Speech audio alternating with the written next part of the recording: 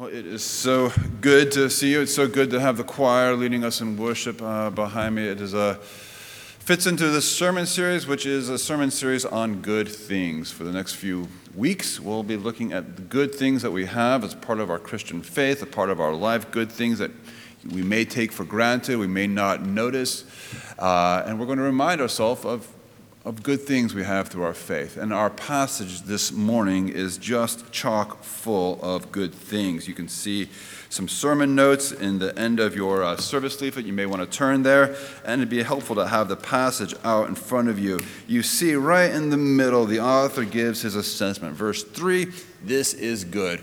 And there are so many good things in this passage. We hear about God's good desire for his people. We hear about God's good man, Christ Jesus. We hear about the good life that you and I are supposed to live. And interestingly and very surprisingly, we also learn about the role of a good government. And those are going to be some of the things that we think about this morning. There's a lot of good in this passage, so let's jump right in.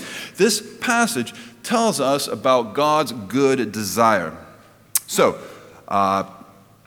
look at the end of verse 3 and the beginning of verse 4. This is good. This is pleasing in the sight of God, our Savior, who desires all people to be saved. So what's God's desire? His desire is that all people be saved. As you know, the word salvation in the Bible is a very big, kind of capacious, it's a big umbrella word. When the Bible talks about our salvation, it certainly means eternal life. That's where we first may think heaven, hell. God saves us, and we have an eternal home with him. That is great. But of course, the Bible talks about more than just your eternal destiny. When it talks about salvation, it talks about wholeness and health. Here, shalom would be that sort of Hebrew word, shalom, peace and wholeness. And I think most importantly, when the Bible talks about salvation, what it has in mind is a restoration of relationship between God and man, that those things that have been separated would be brought back together, reunited, man with God, humanity with God. And that's what the Bible means about salvation. Certainly more could be said, but that is God's will. What is God's will for you? It is for our what does God desire? He desires you. Your salvation. He desires to be with you, for you to love him as he loves you, to be with him for all eternity. So when we were, our last child was in preschool over at First Baptist, and they do this Christmas concert, and at the end of the Christmas concert, they sang a song, and the song went something like this: Dear Jesus, it's your birthday, and I have a gift for you. It's something kind of special, even though it's not brand new. No, I didn't wrap it. It's not under the tree. Dear Jesus, it's your birthday, and the gift I have is me. Right? Maybe not so adorable when a 47-year-old is doing it, but when a 7-year-old, it would just melt your heart. So here's the question. If you had to get Jesus something for Christmas, what would you get him? Right? If you had to get a present for Jeff Bezos, what would you get? Something that Jeff Bezos would say, oh my gosh, this is just what, he has bazillion dollars. God, by the way, is wealthier than Jeff Bezos. He owns the cattle on 1,000 hills. What do you get God for Christmas where he would say, that is just what I wanted? You'd give him yourself. That's throughout the Bible, that's exactly what we find. There is more rejoicing in heaven when one sinner repents. It's astounding. It's mind-boggling. This view of the God that we have in the Bible, not just that God knows you, right? That would be something, like God who created all things, universes. I guess that's kind of comprehensive. One universe, galaxies. He created everything, yet he is not only mindful, he also wants you. He desires you and your company. And that's what the passage says. God's greatest desire is to be known by you, to be loved by you, and to be with you for eternity. Wow. So that is God's good desire, which moves us, and the whole passage really is kind of set under this umbrella. We hear God's desire for the salvation of all people, and now we're going to look at some ways that God brings about his desire. God's good man, Jesus Christ. And we're going to look at our role, and we're going to conclude by looking at the role of the state, the government. Okay, so how does God pursue his good desire? Well, that brings us to the good man, Christ Jesus. So God's desire for all people to be saved, for there is one God and there is one mediator between God and man, Christ Jesus, who gave himself as a ransom for all. I want to focus on two important words that we're told. Jesus Christ is a mediator and he is a ransom. Very quickly, each word. A mediator is someone who brings two parties that are at odds together. So a marriage counselor would be, of course, a mediator. You say this, she says this, trying to bring two parties together. A lawyer could act as a mediator. This client wants this, that client, bringing people together. In a moment, you will hear about our real estate hopes.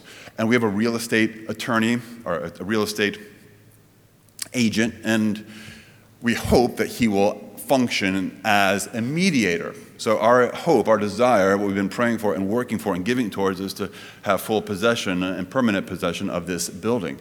We expect to hear from our host in October. So that all is all fact, and the rest of this is just a kind of an illustration to prove a point. What if our host came back and said, we want some exorbitant, just for round numbers, we want $100. We only have $1. We're just separated by a chasm. No way that we can get to what they want. They want $100 million, we have $1. In that scenario, that real estate agent would act as an attorney or a mediator. He would say, look, hosts, can you come down a little bit? Look, Christ the King Church, can you come up a little? Can you meet in the middle, right? And that's what a mediator does. Jesus Christ is the mediator between God and man. And there is a great gap that exists between God and humanity. There's, I said, Convergence, our host may want $100. We have $1 to offer. That's nothing compared to the gap that exists between God and man. God is holy. He is good. He is righteous. We are not. There's a great gulf between God and man. Which brings us to the second point. Jesus is the mediator, but also he's a compensator. So back to my analogy. Hosts want $100, we only have $1. No way. What if we just had an exceptional real estate agent who said, look, no way you guys are going to get to where you need to go, but I'll tell you what, I'll just chip in a little bit. More than I'll chip in a little bit, I'll chip in $99 to get you to where you ought to be. In that case, that real estate agent would not only be a mediator, he'd be what? He'd be a compensator. He's a mediator between two parties, and then he's a compensator for another. Jesus Christ is the ransom. He's a mediator between God and man, and he is the compensator for God to man. He gives his life as a ransom for all. He pays our debt on the cross so that what? Two who are at odds can once again be made whole. He is the mediator, and then he is the compensator, paying the debt, not his own. And friends, this is another good thing. This is the good news, that we have a debt that could not be filled, and he had a love that would not be denied. So that culminates in the giving of his son, Jesus Christ, to be a ransom for you and for all. Why? So that God's good desires might be fulfilled. The good news of how God fulfills his good desire. Which brings us to our role. I want us to look at, because, again, this whole passage is set under the heading of God's desire for all people to be saved. And he allows that, he enables that by the gift of his son, but you and I have a role to play. And you see this in the end of verse 2, that we may live godly and dignified lives, right? And a godly and dignified life is a life that bears witness, right? You and God there's all sorts of ways the church proclaims the good news of God. We send out preachers, we send out missionaries, what we're doing here from this pulpit. But there's a responsibility for all people to bear witness to the good news that Jesus Christ is both our mediator and our compensator. And that is through a life that is marked by godliness and dignity. And again, I just want to focus on those two words, unpack them just a little bit. A godly life and a dignified life is one that bears witness to Christ Jesus so that all people might be saved. Let's think about those two terms. A godly life, another translation would be piety, a pious life. And a pious life is oriented towards God. So the pious person, they pray, they fast, they do religious things, right? Now, a dignified life is a life that's respected by others. So you're respected by your neighbors, by community. So one is sort of pointed vertically. A pious life is lived before God, and a dignified life is in reference to people around you. There is a joke that's not particularly funny, but it was a part of my I learned it when I was a little kid. It kind of makes denominational stereotypes. And the joke went something like this. If you want to study the Bible with the Presbyterians. If you want to pray, go pray with the Baptists. But if you want to have a party with the Anglicans. Bad joke. But it's playing on a stereotype because I grew up in the Episcopal Church, now the Anglican Church, and we thought of ourselves as kind of, dignified, respectable. We like choirs. We like fancy robes. We like poetry.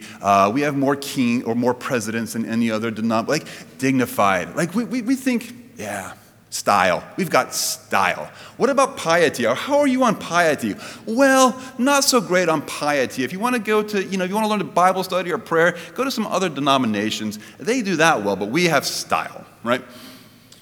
Here, you have both. The godly life and the dignified life. The life that is approved by God and the life that is approved by, usually you and I think the more pious you get, the less respectable you become, right? And the more respectable you become, the less pious you become. But not in this passage. It reminds me of Jesus. The one thing we're told about his childhood is that he grew in favor with God and man, not God or man. And that's the life that's lived in observable to all. And as it is lived, it bears witness to Christ Jesus so that all might be saved. Right? So you and I have a part to play in carrying on God's desires that all might be saved. So that brings us to our fourth and final point. And it involves the role of the state. And you'll note that our passage started on a somewhat odd note. First of all, I urge supplications and prayers and thanksgiving for kings and all in authority. That's sort of strange. But here's the question to ask. What is the best environment? What's the best kind of civil environment for you that would enable you and me to live a godly and dignified life, right? The answer is one that's marked by peace and quiet. The environment of peace and quiet, I'm quoting from a commentator who said it very well, the environment of peace and quiet is the ideal set of social circumstances in which Christians might give unfettered expression to their faith through observable living. Make sense? In other words, go to other parts of the world, and their civic society is not marked by peace and quiet. Christians still have to be godly and dignified. It's just harder. I quote some examples, cite some examples. Mosul, 2017, 2014, when ISIS was on the rise, they declared the church, or the city of Mosul, free of Christians.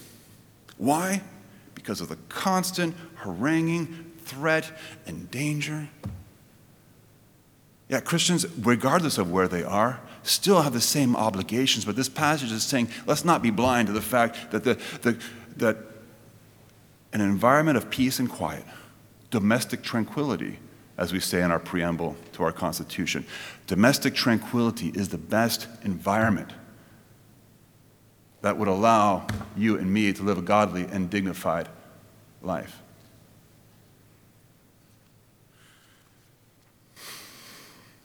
Every Sunday we pray for our nation, right? We'll pray for Joseph, our president, for all in service, and all in authority and public service. Why? Why do we pray for our nation? And we're simply just saying, God bless America? There's nothing wrong with praying, God bless America. But is that an end in itself? No. We are not praying for domestic tranquility so that we could go watch more football. Right? The purpose of domestic tranquility is not to be fat and happy. The purpose of domestic tranquility is to allow for the mission of the people of God that they may live godly, righteous, and sober lives, and thereby bear witness to Christ, and thereby draw all people to a saving knowledge of Him.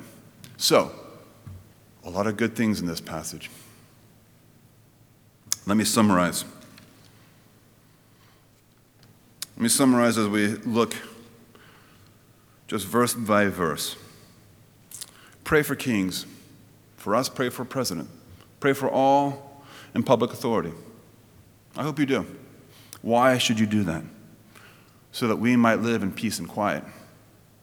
Why do we want peace and quiet? Because peace and quiet is the best environment in which we might live a godly and dignified life. Why should we strive to live a godly and dignified life? Because lives of godliness and dignity bear witness to Jesus Christ. Why should we bear witness to Jesus Christ? Because He is the one mediator between God and man. And through knowledge of Him, all people are saved.